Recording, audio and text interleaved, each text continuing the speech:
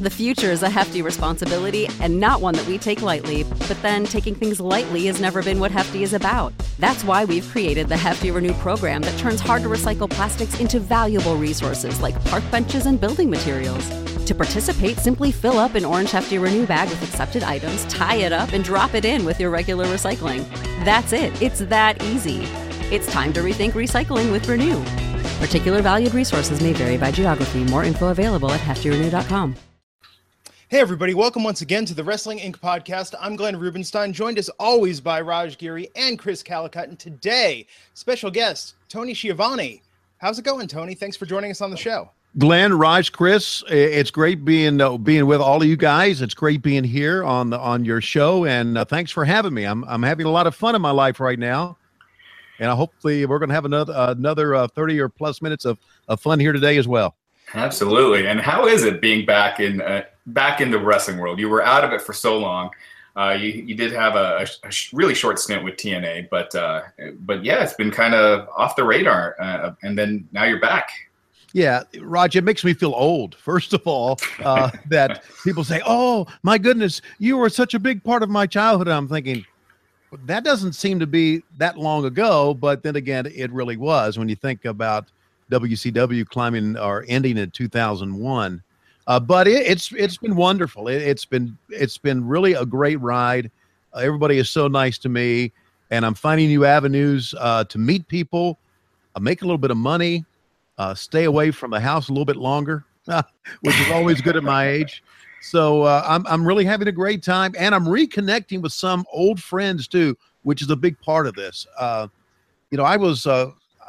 That's one of the things I really missed about wrestling. I missed talking to some of my friends, and now I've seen some. I saw this past weekend, we were in Allentown, Pennsylvania. I saw the Raging Bull Manny Fernandez for the first time since probably 1984. Wow. And so that was great being able to see him and talk to him. And I've even established now a little bit of communique back and forth with the Iron Sheik, who I hadn't talked to in a long time. And as we all know, is one of the legends, not only in wrestling, but in one of the legends on the internet right now as well. So I've been able to, I've been able to reconnect now. So it's been great. Yeah. So of course, everyone remembers Tony as the WCW Monday Nitro lead announcer, and he's got a one-man show coming up in Dallas on July 9th prior to Great Balls of Fire that's happening in the same city. Now, this show is guaranteed to be over by 5 p.m., which gives you plenty of time to get to the American Airlines Center for that pay-per-view, which is only about 10 to 15 minutes away from the theater, and there will be a meet and greet that starts at 1 p.m. with the show beginning at 3. You can purchase tickets at whwlive.com, and tickets are standing room only, but there are limited general admission seats, so make sure to get there early. So, Tony, what was the idea behind putting together this one-man show? Well, I have to give credit really to Glenn, to Conrad Thompson, and to give credit to Court Bauer of MLW Radio, because they feel that what we do on our podcast is entertaining enough to take it and go live with it. And so we're going to, during this, talk about my day in the WWF, or my year in the WWF, because Bruce Pritchard is going to join us of Something to Wrestle With, Bruce Pritchard. And the thought was that we could all three go live and make it work. You know, JR has a live show. I'm a little bit different than Jim Ross in that Jim is kind of, a little bit more serious up and up, and I'm a little saltier, I like to think. I like to think that I'm a little bit that's just the way I really am. I'm a little bit different, and I want to be different than JR's show, and I've been on one of JR's shows, which is a wonderful show to be on because it goes back and talks about wrestling and talks to the fans. So the thought was maybe I'll be able to go out and entertain some people. People have obviously been entertained from the things that we say, but listen, again, Conrad and Court are the brains behind this. Conrad does a lot of work preparing for our podcast, and he'll be with me, and it should be a lot of fun. Each other quite well. Now that you're going to be going on before the Great Balls of Fire pay-per-view. Now, a lot of people giving this pay-per-view name a lot of flack. Were there any pay-per-views in WCW that you had a hard time saying? A hard time saying? Or you just felt stupid saying it?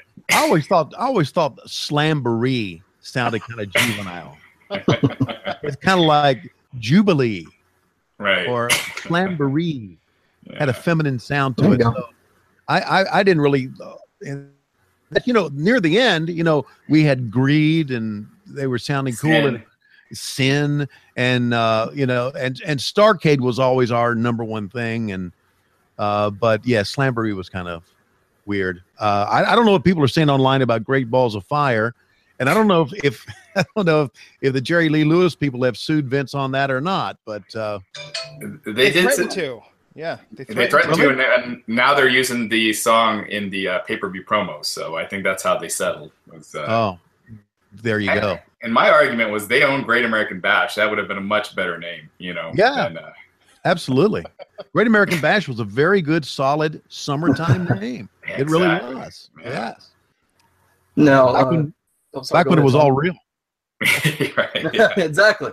Yeah. But Tony, you mentioned working with Bruce and Conrad on this one-man show, and have you been keeping up much with the Vince Russo controversies of late? Between he and Cornette, but also there's been a little bit of an invite back and forth between Vince's show and Bruce's show. Well, I've a little bit. I've talked a little bit or heard a little bit about it. Vince and I were very good friends back in that time when WCW was going down. Vince and I were pretty close because he was always a supporter of mine. I didn't always agree with the stuff that he did, but we were able to talk about it. So I don't know what's going on with them right now. I guess this goes back to the days where Bruce was working with Vince and they worked at TNA back then. But I know they've invited him to be on a live show with them. And I don't think he accepted that. Did he? No, I think the show was this past weekend. Yeah, the one in St. Louis this past week. They invited him. So, look, Chris, it's probably a work. You know what I'm saying? I mean, we all possibly think that, but you have to ask, right? Right. Yeah. Look, the older you get, the less grudges you hold, and it might be real. They might really not to care for each other at all. But I do know that Conrad told me, he said, we invited him to come to our show. We'll pay for his trans. We'll give him some money to show up, and he's told us that he didn't have time to do it. So I don't know if Conrad was really mad about that or not, but maybe it's something good. It'll play out, and down the road they'll have a show. I would love to have Vince come on one of our live shows, if in fact the one that we're going to do on July 9th in Dallas is going to be the beginning of something good. This is kind of a test water for me. If it works, then we'll do it down the road a little bit more. If it doesn't work, then we'll say, we'll just keep doing it a podcast only. We're getting a lot of questions in the comment section. A couple of people are asking, in your opinion, what killed WCW? It was a combination. Yeah, it was a combination of, who's this from? Do I say the person's name? Alonzo Smith, Peter P. Cusser. Okay. A lot of things killed WCW. I'm honored that people feel that there's a cross section of people out there that feel that my comments about Mick Foley killed it.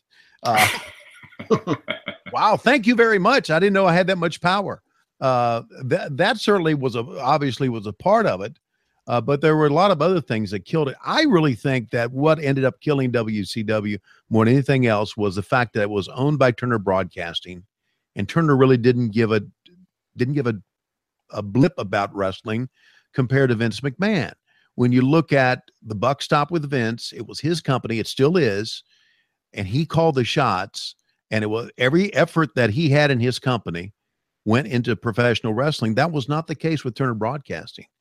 And I really feel that eventually that's what killed it. Them owning the company. They wanted it to die, and it did. Now I go back and I've watched our last pay-per-view, which was Greed. And I look at it, and yes, some of the things were not that bad, but there were a lot of things that were salvageable in that company at that time. They just didn't want it. And if they would have, ridden it out a little bit, maybe further, it probably would have prospered. But there are a lot of things that killed it. People say, it was Vince Russo's booking. I also think at a time back then that we were a little bit too much like the WWE, and we were seen as maybe a bastardized version of it. Couldn't do the WWE as well as they did.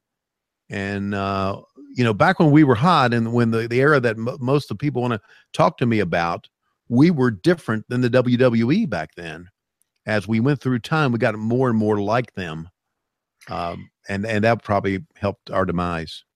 Yeah, it's kind of like when if you're watching Game of Thrones and Breaking Bad, you don't want Game of Thrones to turn into Breaking Bad. No, you don't. To stay separate, even though they're, similar violent drama genres. But yeah, I totally, I felt that too. But it's kind of wild now that the ratings for Raw are now worse than Nitro at the end. I don't know if you heard of that. No, I hadn't heard of that, but think about all the things that are on television right now compared to things that were on television in 2001, and all the things you can do or things you can watch. You were talking about Game of Thrones, and you were talking about Breaking Bad, two of my favorite programs.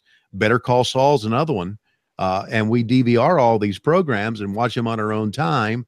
And there's just so much on TV now that there used to not be, and so many different channels and so many good channels, actually. A lot of bad channels.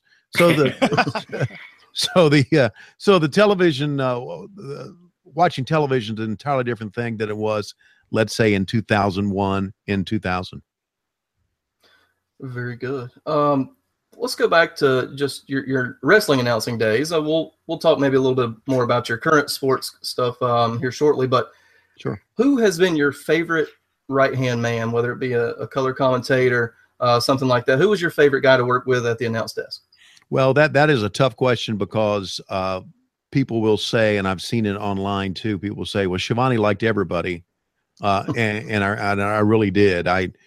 Heenan and I didn't finish up on good terms, which was my fault, but I really love working with Heenan because he made me laugh.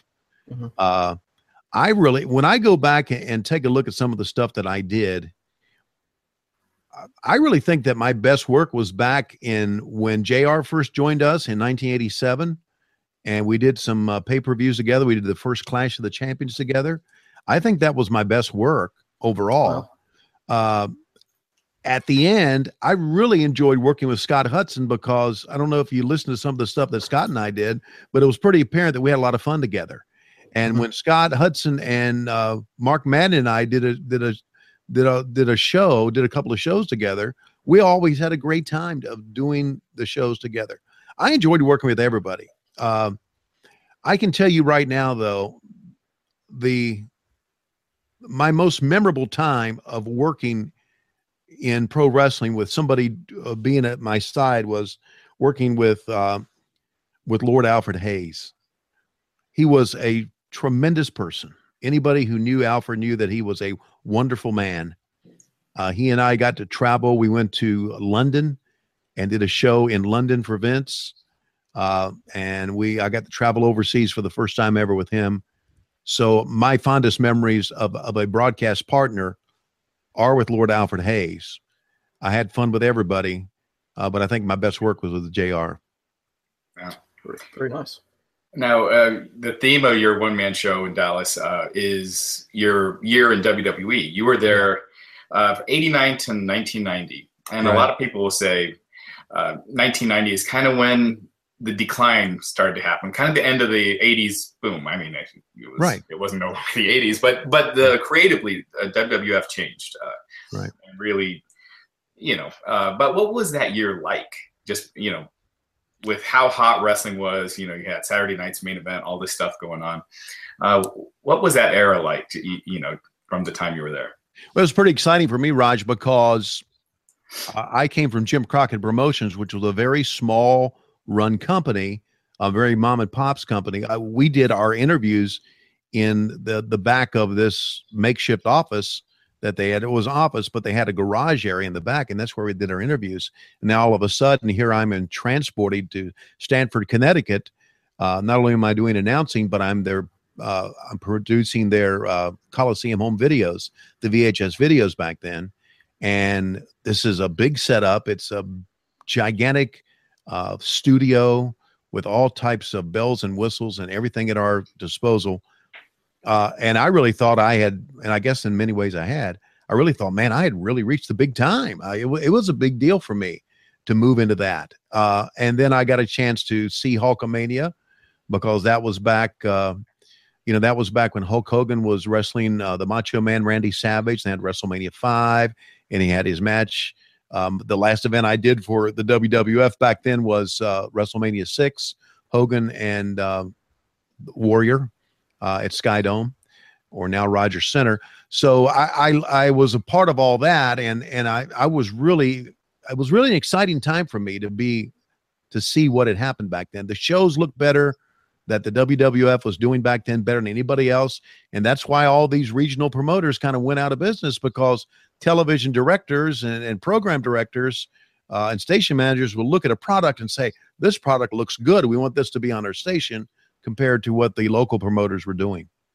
Yeah, and I know when I spoke to you last a few months ago, you talked about how difficult it was for you to go back to WCW and how hard it was to accept it. And it was your decision to go. Yeah. And as soon as you left, you wanted to go back. Immediately, yeah. Yeah. So what happened there? Well, I had gone back, and when I came back to, first of all, I can remember my interview with Jim Herd when he took over, when he was taking over from the Crockett family. And I remember my interview with him, and I remember thinking, you know what, I don't want to work for this ass. And I don't think he knows what he's talking about. And well, I was right, for one thing. And then I decided to go on, and I was so happy that I had left that, but I knew that I had a better opportunity to make a better living, I thought, for my family and live back in the South, in Atlanta. So I made that decision based basically only on that, not on my career. Lois and I often talk about it. Had it just been the two of us, I probably would have stayed there. But I had 5 kids, 5 very young kids. So we moved back, and I was immediately up. I'm thinking, what have I done with my career? Now I've moved back to mom and pop's wrestling once again. And the Crockett's not even around anymore, with the exception of David Crockett being the office, but I'm not even answering to them. I'm answering to Jim Herd and Jim Barnett, and I'm with a company that I knew didn't give a damn about wrestling, and I was right, that they just wrote it out as long as they could, then they threw it to the curb, and I made the biggest mistake of my life. So I called Vince back immediately, never talked to him. I talked to his secretary, and she finally called me back and said, Vince said that you have moved your family now twice, up and back from Atlanta, or actually we lived in Charlotte, from Charlotte to Stanford to Atlanta within the span of 2 years. Don't move your family again. Stay right where you are. Maybe something will come up down the road where you can come back later on. So I toughed it out, but it was a bad decision at that time, because now I was back in small time wrestling, I thought. And that small time wrestling did hit the big time there for a while. You're getting a lot of WCW questions. Someone's asking, Brant is asking, what do you recall about your memories about Bash at the Beach 2000? Is that the one where Hulk Hogan left? Like, then did the thing with Vince Russo? If that's the one where Russo came out and called Hogan a piece of shit or whatever. Yeah. What I remember about that is I remember that when he walked out, we didn't know what was going to go on. We thought Hogan was going to wrestle, we as the announce crew, and we were not privy to anything that was going on backstage at that time. And then Vince went out and did what he said, and they had their match. I remember after it talking to Jimmy Hart, and I remember Jimmy Hart and I both thinking that this was all a big work, that this was going to be a big angle that they were going to play out down the road. And I remember Russo calling me at home during the following week, and he said, I need to talk to you. He said, you think this all was a work? You think what I said about Hulk Hogan calling him a piece of shit is a work? And I said, absolutely I do. I'm sorry. I said, because what happened back then was they were trying to work the boys back then. Right. And I was immune to all this stuff. That's why I just said with Bruce and Vince and Conrad, I think it's a work. I'm just immune to all this stuff. I just think it's all a work. And and I guess didn't Hogan and Russo end up working for TNA with as well at the same time? Yeah, they were there for a while. I was right. Okay. And someone said, no, they're actually getting lawyers. I said, you can get a lawyer. It's still a freaking work. God. So yeah, I didn't buy any of that stuff. So that's what I remember most about Bash at Beach 2000 back then, that everybody was going, oh man, this is real life shit. And I'm thinking, no, come on, guys. It's not. Tony, your one-man show and your podcast mostly deals, with wrestling past, but right. Mr. Zidane 247 on YouTube asked, what do you think of today's current product? Do you keep up with it very much? And what are your current thoughts? Well, let me say this. I really don't. I had decided to walk away from the business back in 2001 to try to reinvent myself. And so I don't really watch, but I can tell you this. I did watch, because I started doing my podcast at the end of January. I watched the Royal Rumble and I saw AJ Styles and John Cena wrestle. And I really liked that match. I really did. And there were a couple of other things that I liked that I didn't like that well. Wrestling has changed so much, Chris, from where I was, from when I loved it and enjoyed it, because to me, it's like a bunch of high spots now and a lot of who can do the most sensational bumps, and the old storyline of just building a story within the ring, to me, seemingly has gone away, and maybe I'm wrong. But I started watching Lucha Underground last week. Only because I went recently to a Warriors of Wrestling show in Staten Island, and I was there with Kevin S. Nasta of Damage 365. They had me there, and I got to know some of the girls who wrestled there, Twisted Sisters, and those girls kick your ass, man. They're tremendous. And one of the girls, Thunder Rosa, wrestles at Lucha Underground. I'm not so sure what her character is there. So I started watching that, and I thought, man, some of this stuff's pretty good. It's very cinematic. It's shot differently than anything I've ever seen before. So I'm starting to watch that again, and I'm really starting to watch it once again, but I can't really comment on many things, with the exception of that AJ Styles match against John Cena when Cena won the world title. It was really apparent to me that Arn Anderson was the agent for that match. That match just had Arn Anderson written all over it. And I sent him a text that night. I sent him, I'm watching the Royal Rumble, and I said, and I just saw the Cena Styles match. Were you the agent for that match? And he sent me one word text back. He went, check. And I knew that was him. Nice. I mean, it just Nice. that's old. That had a lot of old school wrestling in it. It really did. Yeah, that's I think that's my favorite match so far this year. That the Kenny Omega Okada match from January. A lot of WCW questions we're getting, but people are, I guess, to kind of combine a lot of these WCW questions, because a lot of them are asking about the bad booking. Were there angles you saw that you're like, this is going to hurt the company, and like it's going to actually affect business? Yeah.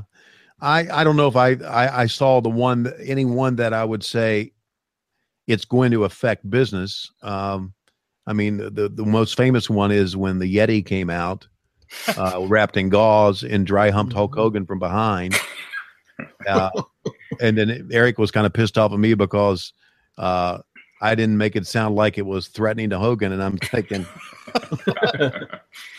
you got a guy wrapped in gauze who can't work a lick, trying to bung Hulk Hogan. Also, when the Giant fell off the Cobo Arena, Right. And then he came back in. He wasn't even wet. And he fell into the Detroit River. Well, he's not even bloody. He's not even wet. He walks back in like there's nothing to it. And a lot of the angles, well, that's a tough question. Some of those angles really, really sucked. Some of the things that we try to do to put people over weren't really good, like the famous Shockmaster thing that happened. We all remember that. We tried to make the best out of it. And then again, I don't know if maybe some of the angles, but maybe some of the matches that the pay-per-views would end up not giving the fans what they paid their money to see. Not necessarily angles, but just finishes. That I always thought that if you're going to pay whatever the price point was back then to watch pay-per-view, and the fans should leave happy, and they should leave saying, gosh, we got our money's worth. They shouldn't leave saying, well, you got to watch Monday Nitro to continue the angle. Like the time that it ran too long, the show ran too long, and you had to watch Monday Nitro to see Goldberg and Diamond Dallas Page, which ended up being a good match, but the damn thing should have been on pay-per-view. Right. So I don't know if it was really the angles that hurt us, but it was maybe more the business decisions that we made back then. Yeah. I remember the Sting Hulk Hogan build, which was one of the best things I thought WCW did in 1997. Build is starting in 1997. I think that's the highest buy rate WCW's ever done. Sure. And the build up for that was one of the best wrestling builds I've seen for a pay-per-view, no question. Long thing. But then Hulk Hogan kind of pinned Sting. Didn't seem like a fast count. They treated it like a fast count. Just kind of killed Sting's momentum, I thought. He seemed like he was on the verge of being the guy in the business up until that. And that 1-3 count kind of killed it. Right. Realistically, Sting should have gone over in that event, and that's what the fans wanted to see. Sting come through and beat the NWO and beat Hogan, and we didn't give them what they wanted. And I agree with that, Raj. I think that was one of those business decisions. I know a lot of people say, well, Hulk Hogan, could have the final say on his matches and blame Hogan for that, but that's not necessarily the case. It was certainly a decision that was made with Hogan and everybody in agreement with.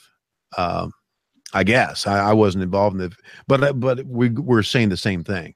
You have the build up, you have a pay-per-view. We're talking about Christmas time, and money is probably at a premium with people, and they walk away from that pay-per-view saying, yeah, that was horrible. Yeah. So, and that's what hurt us. Yeah. Also, with regards to today's product, do you see any situation where someone can compete with WWE at this point? No, I don't.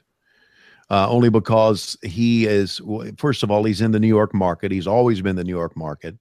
Number two, because he has so much money in the bank, and he has such a. You have to go and see his production facility and see his offices. I don't know how many of you guys have been there to see what he has behind him, to see why he is so successful. There's more than just what you see on television. There's more than just talent. There's more than just, there's production value. There's people who know what they're doing. They're marketing people that know what they're doing. And he has a great crossover in this country. When you think about it, even back then, when we tried in vain back then, years and years and years and years, it finally happened later on with Eric Bischoff. We tried years to be that one wrestling company that was seemingly mainstream. We became kind of mainstream. He was always like that, and now he is. I can't see anybody competing with him on that level. I listen. I didn't think we would be able to do it. I was surprised that, be honest with you, the run that we had in the 90s. But I don't think anybody can do it now. So, Tony, let's talk about a little bit of what you're doing today. You're the play-by-play guy for the Gwinnett Braves. Right. I am an Atlanta Braves fan, have been since day one, being in the South. Yeah. So, times are tough right now. But talk a little bit about what you're doing with those guys and also the University of Georgia. Okay, and thanks for asking me that, Chris. This is my 9th year of doing the Gwinnett Braves. The Atlanta Braves AAA team left Richmond, Virginia after the 2008 season and moved to Gwinnett County, which is just outside of Atlanta, 35 miles from downtown.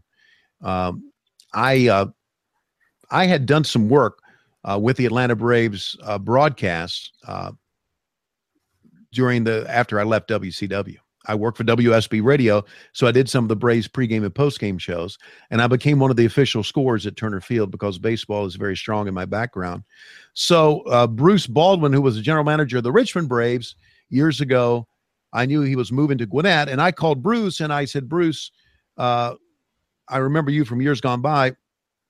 I said, when Gwinnett Braves come to town, why don't I have me come up and be the official scorer? He said, I've got a better idea. I want you to become my radio broadcaster. And I thought, okay, I think I can work that in. So I've been their radio broadcaster for now 9 years, as long as they've been in Gwinnett County. And I've seen Craig Kimbrell, Freddie Freeman, Julio Teheran all come through here. Chris Medlin, who played for us, and a lot of the great players who have come through here and have been a part of the Braves organization I have now since 2009. Also, my work with WSB Radio got me involved with the University of Georgia. I no longer work for WSB Radio, but I work for the University of Georgia. I work for IMG Radio, based out of Winston-Salem, North Carolina. And they have the rights to University of Georgia football and basketball. And I do some interviews on the football broadcast. I don't do the play-by-play, but I'm also the producer, which means I'm always at all the broadcasts, making sure the announcers pitch to the right commercials and say the right liners and everything. And so I'm at all football games and all basketball games, home and away for the University of Georgia. And that's a great job. That is a wonderful job. And I know it was very famous on the internet recently that Tony Schiavone also works at Starbucks. And yeah, I gave it a shot. And I don't work there much, but for an old fart like me, being able to hang out with 23-year-old girls during the day and serving coffee is great. Not a bad gig, eh? Not a bad gig, and it's a wonderful place. I don't work that much. I also work, and I'm working even more work with 92.9 The Game, sports radio 92.9 The Game out of Atlanta, which is the biggest sports talk radio station in Atlanta, and work for those guys on a part-time basis. So I kind of got like 4 jobs going on, and I'm trying to push a podcast in there and live events too. I was talking to Gary Juster. I don't know if anybody knows Gary Juster, longtime promoter at WCW. We talked yesterday on the phone. He said, "Man," he said, you're getting up there in age. I'm still younger than Gary, by the way. He said, "You're getting up there in age, and you're doing more now than you've ever done." I said, "Yes, I am," because back I had kids at the house, and now it's just me and Lois and the dogs. So I have more time to spend away from the house than I used to. So that's kind of what I'm doing right now, everything that I'm doing. Nice. And speaking of what you're up to, so you're going to be at the Icons of Wrestling show in Philly on August 12th with RF Video, and the one-man show coming up in Dallas prior to Great Balls of Fire, which is happening that night on July 9th. So it'll start at 1 p.m. with a meet and greet, and the show begins at 3. You can, and the show is guaranteed to be over by 5 p.m. So you're going to make it to Great Balls of Fire. You got plenty of time to get to the American Airlines Center. So purchase tickets at WHWlive.com. Tickets standing room only, but there are limited seats. They're general admission, so be sure to get there early. Yeah. Tony, thanks so much for joining us today. Anything else you want to plug? You got the podcast. Where can people find you on the internet? Yeah, on the you can find me on Twitter at Tony Schiavone 24. I do have a lot of followers, and I appreciate all the kind things they say. Tickets available at WHWlive.com, Glenn. And you, Raj and Chris, I really appreciate you having me on here. It means a lot. Glenn, like you just said, it's guaranteed to be over by 5 o'clock. And the reason it's guaranteed to be over, that probably around 4:30, there's going to be a fist fight with me, Conrad, and Bruce. They'll have to throw us out of the bar. So it definitely will be over by that time. You know, this is a brand new chapter in my life, and I'm really excited about it. I really am. Being able to connect with you guys and being able to connect with all the my old wrestlers, all the fans from the years gone by, really means a lot. It's keeping me young. It's also keeping me away from Lois even more, which is wonderful. Nice. Well, Tony, it's always great talking to you. We hope to have you on again soon. Anytime. Thanks for your time, guys. Good talking to all three of you. All right. Thanks, Take care. Cool. So now we're going to talk about SmackDown Live. Chris and I last night took in the entire show. Yeah, and I'm going to be taking off here too. I didn't get a chance to catch SmackDown yet. I hope to catch it tonight, but you guys take care. I'll be back next week, and next week we have Sean Davari, so he will be our guest on next Wednesday. Cool. I'll see you on Monday night, Raj. All right. Take care, guys. Fantastic. Thanks, Josh. Chris, post Money in the Bank last night, SmackDown Live. Eventful show in some ways. I mean, if you think that the women's match, if you were unhappy with how that turned out on Sunday with James Ellsworth grabbing the briefcase and handing it to Carmella, last night it seemed like was, 200%, let's give more reverence to the women in SmackDown. And they really made that the focus. Just your take on that. Do you think that was planned all along, or do you think that they did not anticipate this backlash and SmackDown had to get creative on the fly? Glenn, it's really tough to say for me because I thought the first 10 to 15 minutes with the way the women were interacting with Daniel Bryan, they were talking about the historic moment. They were talking about, how this was supposed to be their thing, and then Ellsworth got it. They went with the storyline that 90% of fans wanted them to. Mm-hmm. And then by the end of the night, and I don't know if you saw Talking Smack, they pretty much turned Carmella into this fantastic heel to a freaking baby face in about 2 hours. Yeah. Because I thought Carmella's opening promo with James Ellsworth was fantastic. Absolutely. Her opening promo last night was the single best thing she's done, period. NXT, main roster. Mm-hmm. The crowd, even the what crap stopped, and they booed, but they were paying attention. Oh, that they were was listening. Not, yeah, that was not the typical, get the hell out of here heat that a lot of people are subjected to on a week-to-week basis. She had them, and I thought it was a fantastic way to start the show. I think this might be a case where the WWE is capitalizing on their misstep and actually doing something really right to correct this wrong. I thought there was a great focus, and it really showed. I mean, compared to Raw, where we saw the women maybe 2 hours 45 into the episode, and it was they got 7 minutes. Yeah, and it was a quick segment. Like, this just showed once again that SmackDown is, I think, a little more for the hardcore fan. And I know it gets some knocks about being a little geared towards the internet wrestling community. But last night, I got to say, I thought with the women, they did a fantastic job of setting it up and even saying that they're going to redo the match next week. Yeah. I think that's so smart because Battleground, their next pay-per-view, is so far away.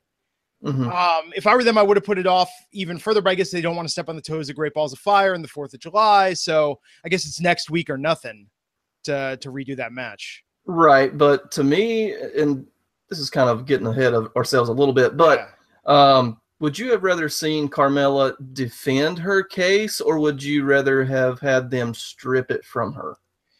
If you're going to redo the match, I don't think she can defend it, because I think redoing the match is giving her another opportunity. And given what they did at the start of the show with her last night, and given what they did on Talking Smack, I absolutely think she's going to win it again.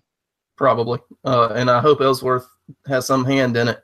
I really do. I think to really tick us off, but also create controversy to view next week, that's exactly what they can do. Ellsworth needs to be involved again, and Carmella does it again. But unfortunately, we found out later, Ellsworth nowhere to be seen next week's match. And look, man, I don't know about you. It's one thing, to be like, oh, that's BS, or to be unhappy with booking, right? As wrestling fans, we're unhappy with booking all the time.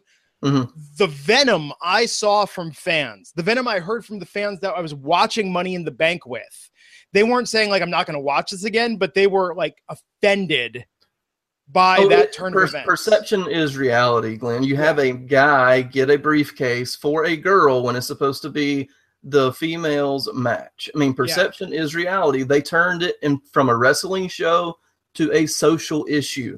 I mean, that tells me kudos to WWE. You worked us all. I mean, to me, that says that's actually a pat on the back to the booking, because it was so controversial.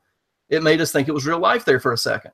God, this is where it's crazy trying to figure out with the WWE how it works, right? And what goes on in Vince McMahon's head. So Vince McMahon, everyone absolutely believes that he would say, and I know for the first Women's in the Money in the Bank, we'll have that Ellsworth kid. We'll have a man get the case. We could all see Vince doing that. So it's funny that this idea of it's like Vince said, well, people would expect me to do that, so I'm going to do it. But then we're going to pivot to a story and use that outrage to build interest in the storyline. So who the hell knows? But I got to say, regardless of what you thought about Sunday Night, Last Out SmackDown, in regards to the women, fantastic.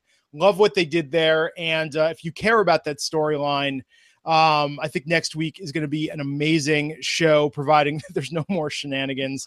But knock on wood, it is the WWE. Great to see Daniel Bryan back last night as well. Absolutely. He just brought a different layer to the show, different personality, and he's still over as heck. So, I mean, it just brings a different element, different layer to that show where people are just slightly more interested in it just because of his presence. Yeah. So after that, see, this is the problem. The last night's show wasn't bad. It was okay. But I think that compared to what went on with the women, I mean, that just overshadowed everything, in my opinion. We had Big E versus Jimmy Uso, singles. What'd you think of that match? I mean, the match was okay.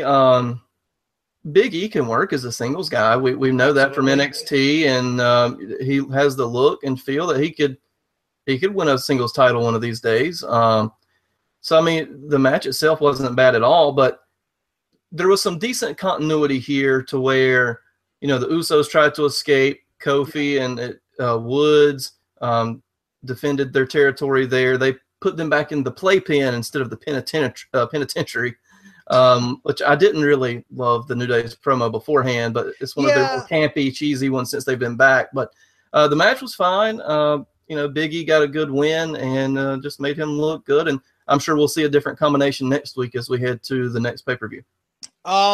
So speaking of redoing stuff from Sunday, after that promo time, Naomi, Lana, and we're getting a rematch next week. So if you didn't get enough of Lana versus Naomi on Sunday, the loser's getting a rematch for the championship title. That one makes zero logistical sense to me. But if they really want her to get some TV time, some in-ring time, then sure, why not? I mean, everybody else is kind of occupied at the moment, so why not? I would not be one bit surprised that somehow she gets a win here. And maybe if they go crazy, Rusev possibly helps. Yeah, wouldn't that be an interesting twist? Actually, you know, I could see, though, after the Ellsworth thing, I could absolutely see them being like, maybe we don't have Rusev come out and win it for Lana, or maybe they do. It's the WWE. There's a 70-year-old man who's batshit crazy running the company. Anything could happen. We're reminded of that on a weekly basis. So yeah, Rusev, I could absolutely, now that we talk about it, I could see him winning that. Interview with Randy last night. Yeah, that's still a thing. Randy with Jinder. So are they really are the stories true about the match we're going to see make a return, perhaps, with Randy and Jinder at Battlegrounds? I think it's all hearsay at the moment. According to the site, I don't think we have any firm rumors on this yet, but the match you're pertaining to, we'll go ahead and let the cat out of the bag. The Punjabi prison. Which is like, I don't know what kind of offensive that is, but it's a little kind of like with Jinder as the champion, right? Speaking in Punjabi, like that's, yeah. That it would be an interesting choice, but like I said, I don't think there's any strong rumors. But basically, here's what happens, because like betting websites and stuff, like all this kind of thing, right? Yeah. So they get a hold or even make up these type of things, and then big websites that may not vet their sources as they should take it and run with it, and then you have some, you know, quote unquote fake news going around the internet. So I really don't know if that's the direction they're going, but could it be interesting? Yes, but Orton kind of more or less threatened the whole Mahal family, and kudos to one of our followers on Twitter. I can't remember who said it, but they said even Taj Mahal. I said, okay, that's good. Fairly good joke there. Yeah. Good joke. But I miss back when Jinder was a nobody and what Russo was calling him Ginger Mahal. Like, couldn't even get the name right. Yeah. Oh, man. So let's talk about some notable absences last night. Maria Kanellis and Mike Kanellis absent last night's show, and I think the they did Fashion something. Police. Yeah, I think they did something with the Kanellises after the show. The Canelli. Right, there you go. What's the plural of Kanellis? Yeah. But I mean, that's not really a PG gimmick per se. Depending on some might argue Lana in the ring is not a PG gimmick. Well, that's a fair point too. But there were some boys who entered Money in the Bank, as children and exited it men after Lana. Oh man. Yeah. That's almost a step too far. Anyways, but no, look, with the Lana thing, that's past and all this stuff. But no, I'm just talking, in the ring, her outfit online, and we'd heard about that, by the way, when she was at NXT. People were saying that like Lana's ring gear is pushing the boundaries of PG TV. Right. And I actually put the hot take that it set back the women's division 20 years, but I kind of did that on purpose as a hot take. That's not necessarily how I feel in real life, but people were definitely polarized by that particular tweet. So apparently job well done, but it's, I mean, they're basically bringing up what's no worse than Nikki Bella and stuff like that, which is fair point. Yeah, absolutely. And by the way, all of what you think you're seeing there, you're seeing pantyhose, you're seeing mesh netting. You're not seeing what you think you're seeing, and all of that. So, but yeah, so we'll see what happens with the Fashion Police and Mike and Maria going forward. Dolph Ziggler versus Nakamura last night, which I tried really hard to get into this, but it seems so strange. They're like, the first time on SmackDown Live, they did this match at a pay-per-view already. I feel like I'm so sick of seeing Dolph and Shinsuke together at this point. But this match was better than their pay-per-view match. In my opinion. It was more polished. Right. It was a little longer.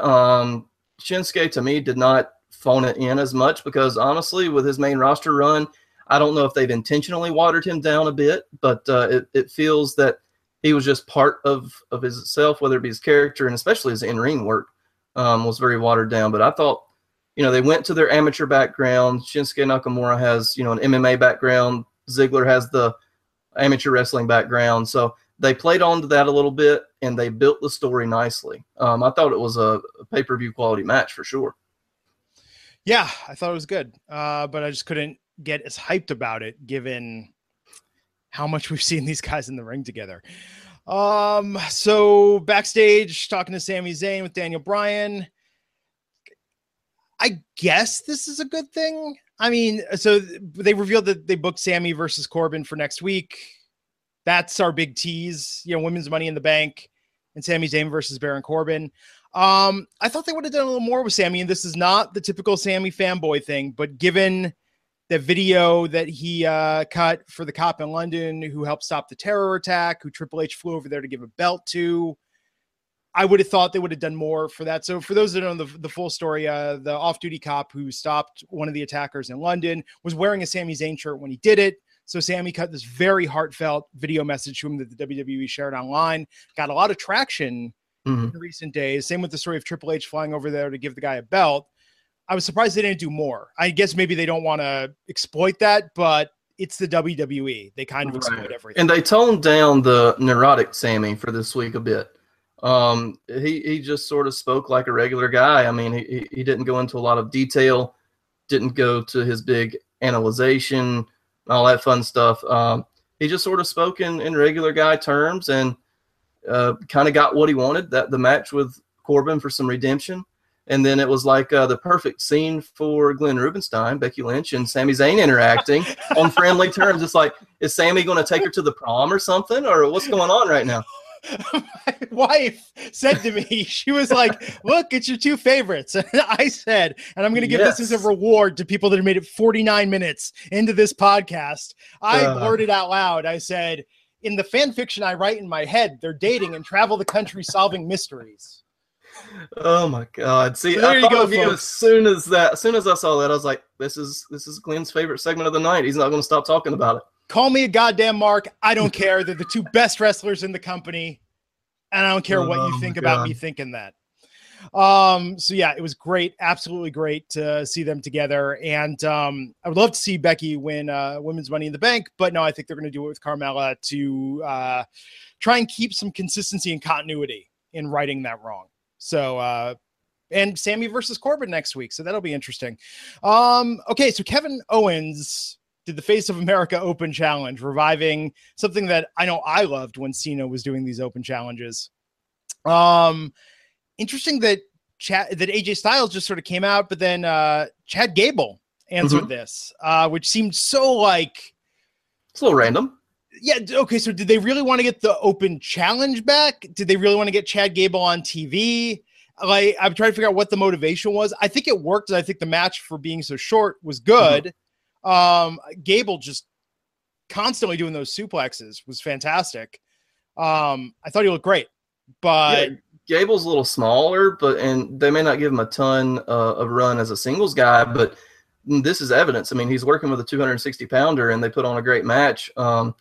It was crisp. It was clean. I mean, you could tell both of these guys work well with each other, and they're just both fantastic performers in the ring. Yeah. So maybe we'll see more coming up of Chad Gable and American Alpha. Jason Jordan just got that little bit of time there. Okay. So Hype Bros that are back now. So next week they're going to be facing the Usos in a non-title match to re-earn their title shot. It feels like they really are more than usual building up what's going to happen next week on SmackDown. Maybe this is the new tactic, because they've been doing it a little bit with one match, but now, so we got 4 matches confirmed for next week. Yeah, I mean, they pretty much have the whole show booked, which, if you think 7 days in advance booking, that's like a new record for WWE. I'm sure the finishes and stuff will change last minute, but when you actually have some advertising and get your audience to look forward to the following week, and it's not trash. I mean, if they would announce, a random tag match, that wouldn't have mattered. But when you announce matches like this, it has to naturally bump your audience up for next week. You would think. I mean, they're actually using some solid marketing strategies right now. It's weird. It's almost like they're doing what they're supposed to be doing. So yeah, it's kind of like a mini pay-per-view feel for next Tuesday on SmackDown, which I'm looking forward to. I think, especially with redoing Women's Money in the Bank. Sonic ad last night, we saw Ty Dillinger with Sami Zayn. Nice to see they're spreading this around a little bit to some different faces, but I guess, you can only, Ziggler, you can't put Ziggler in the Colonel suit for everyone, right? No. It's a Sonic ad. I'm like, hey, it's Ty Dillinger. Oh, it's a Sonic ad. Ty so looks it's like great, they found something for him to do. He pulled it off well. I mean, the guy has enough charisma to pass on a regular weekly basis. He's not the best promo ever, but he's fun. In short stints like these, I thought he did well. Yeah. And then the main event, see, this was so odd. Okay. So Brian came out and he gave the decision about, Women's Money in the Bank, saying they're going to redo it next week. And then it was so odd to me that after that they said, and now your main event, Jinder Mahal versus Luke Harper. Right. Well, let's talk about the promo segment with the ladies real quick. It's the classic, you talk, now you talk.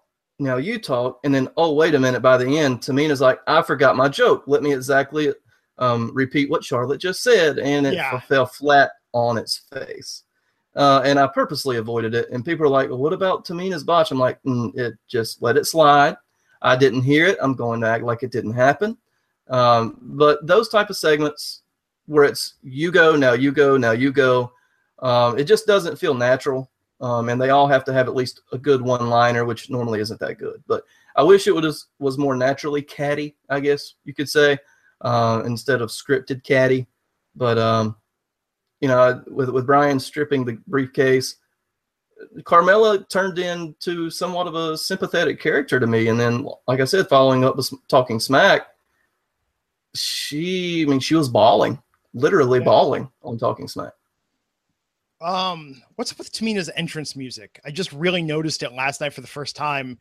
That's chanting Tamina. See, I never noticed it until this current run. And how many years has she been in the company and had that entrance music? But it's perhaps the laziest entrance music that anyone has ever been given in the WWE. But it sounds Samoan tribal, so there you go. Sure. I think that's the idea behind it, but again, lazy. Yeah, at least Nia Jax, the Tamina of Monday Night Raw. At least Nia Jax has got, custom theme. They put some effort into it, man. It's got like 5 different lines in the lyrics that they just repeat over and over and over again. And I get stuck in my head every once in a while. And it's like, why this theme of all of them? Like, why this one do I walk around singing to myself? That and the music that they play for the WWE shop commercial. I'm always like, why is that the song that every week I can't get out of my head? That's how you know you're watching too much WWE programming, is when very much so. These are the earworms for you. So Jinder Mahal won over Luke Harper. The Singh brothers, surprise, got involved in this. And as did Randy Orton, who was getting retribution on the Singh brothers for attacking his father. Yeah. I guess point number 1 for me is good to see Luke Harper back on TV. Sure. He got a really nice pop. And whenever he was on his comeback sequences, the crowd was behind him 110%. So, I mean, there's still some legs left there. If you wanted to give him some sort of singles run. I mean, and he worked so hard to get to that level, to being over. And now I'm afraid, he's been off TV for what, 3-4 weeks at least. And then comes back as not necessarily a job guy, but an enhancement to keep getting Mahal over. So he's the perfect guy to do that because he can make anybody look good in the ring. And he's a bigger guy. So, you're giving Mahal some credit with this win, even though he had the Singh brothers. But what'd you think of the Orton pop at the end and sort of the decimation of the Singh brothers once again as well? I felt that Orton got a good pop. They're trying to give him a motivation, and maybe this will get people more into it. People thought Sunday night was one of his better matches. In recent memory, perhaps his best of this current run. So we'll see if it sticks. Yeah, I mean, I just like that his gimmick's killing 150-pound guys. It's kind of fun, and he just throws them around carelessly, which is hilarious. That RKO in midair looked a little rough. But, that's a tough one on timing. That one, it was a good little beat down. And then, of course, they get their little bit of retribution as well. But Mahal looked like the typical chicken shit champion, ran through the crowd. Because I was sitting there, they teased Baron Corbin earlier in the night. Yeah, let's talk about that. It's Baron Corbin running out. Yep. Baron Corbin running out smiling, gleeful and giddy by Baron Corbin standards, which I'm telling you, as we're talking about this, if you don't watch SmackDown last night, you got to watch SmackDown last night. You can fast forward through probably a good half of it and not miss anything. But there were some moments last night, and one was Baron Corbin coming out with this weird grin on his face, clutching the briefcase, doing the fake out. Yeah, but to me, once he saw Orton go out there and pretty much kill Mahal for a minute, that's when he should have came back out. I mean, that's where they should have teased it. I mean, I understand why they did it during the match, but Mahal really wasn't in a state of disarray at any point when he came out. So I'm like, why would he even come out at this point other than, just to get in his head? Yeah. But I was like, where's Corbin now? And then they cut to Mahal hightailing it out of the crowd. So I'm like, okay, that's fine. There was an opportunity there for something a bit more interesting to me, but they didn't really capitalize on it. Cool, man. Well, go watch SmackDown last night. Watch Talking Smack last night. Both quality entertainment this week. Thanks to Raj and Tony Schiavone for joining us earlier. And remember, you can find all the info on WrestlingInc.com for his one-man show. So, Chris, where can we find you on the interwebs? You can find me on Twitter at knockdown_radio, and as usual on at Wrestling Inc. during Raw, SmackDown, and pay-per-views. So just come hang out with me on the shows, guys. Cool, and we'll be back here Monday night after Raw, myself, Raj Giri, and Mr. Matt Morgan to talk about Monday Night Raw. So until next time, folks, I'm Glenn Rubenstein, and we'll see you back here on the Wrestling Inc. podcast. Take care.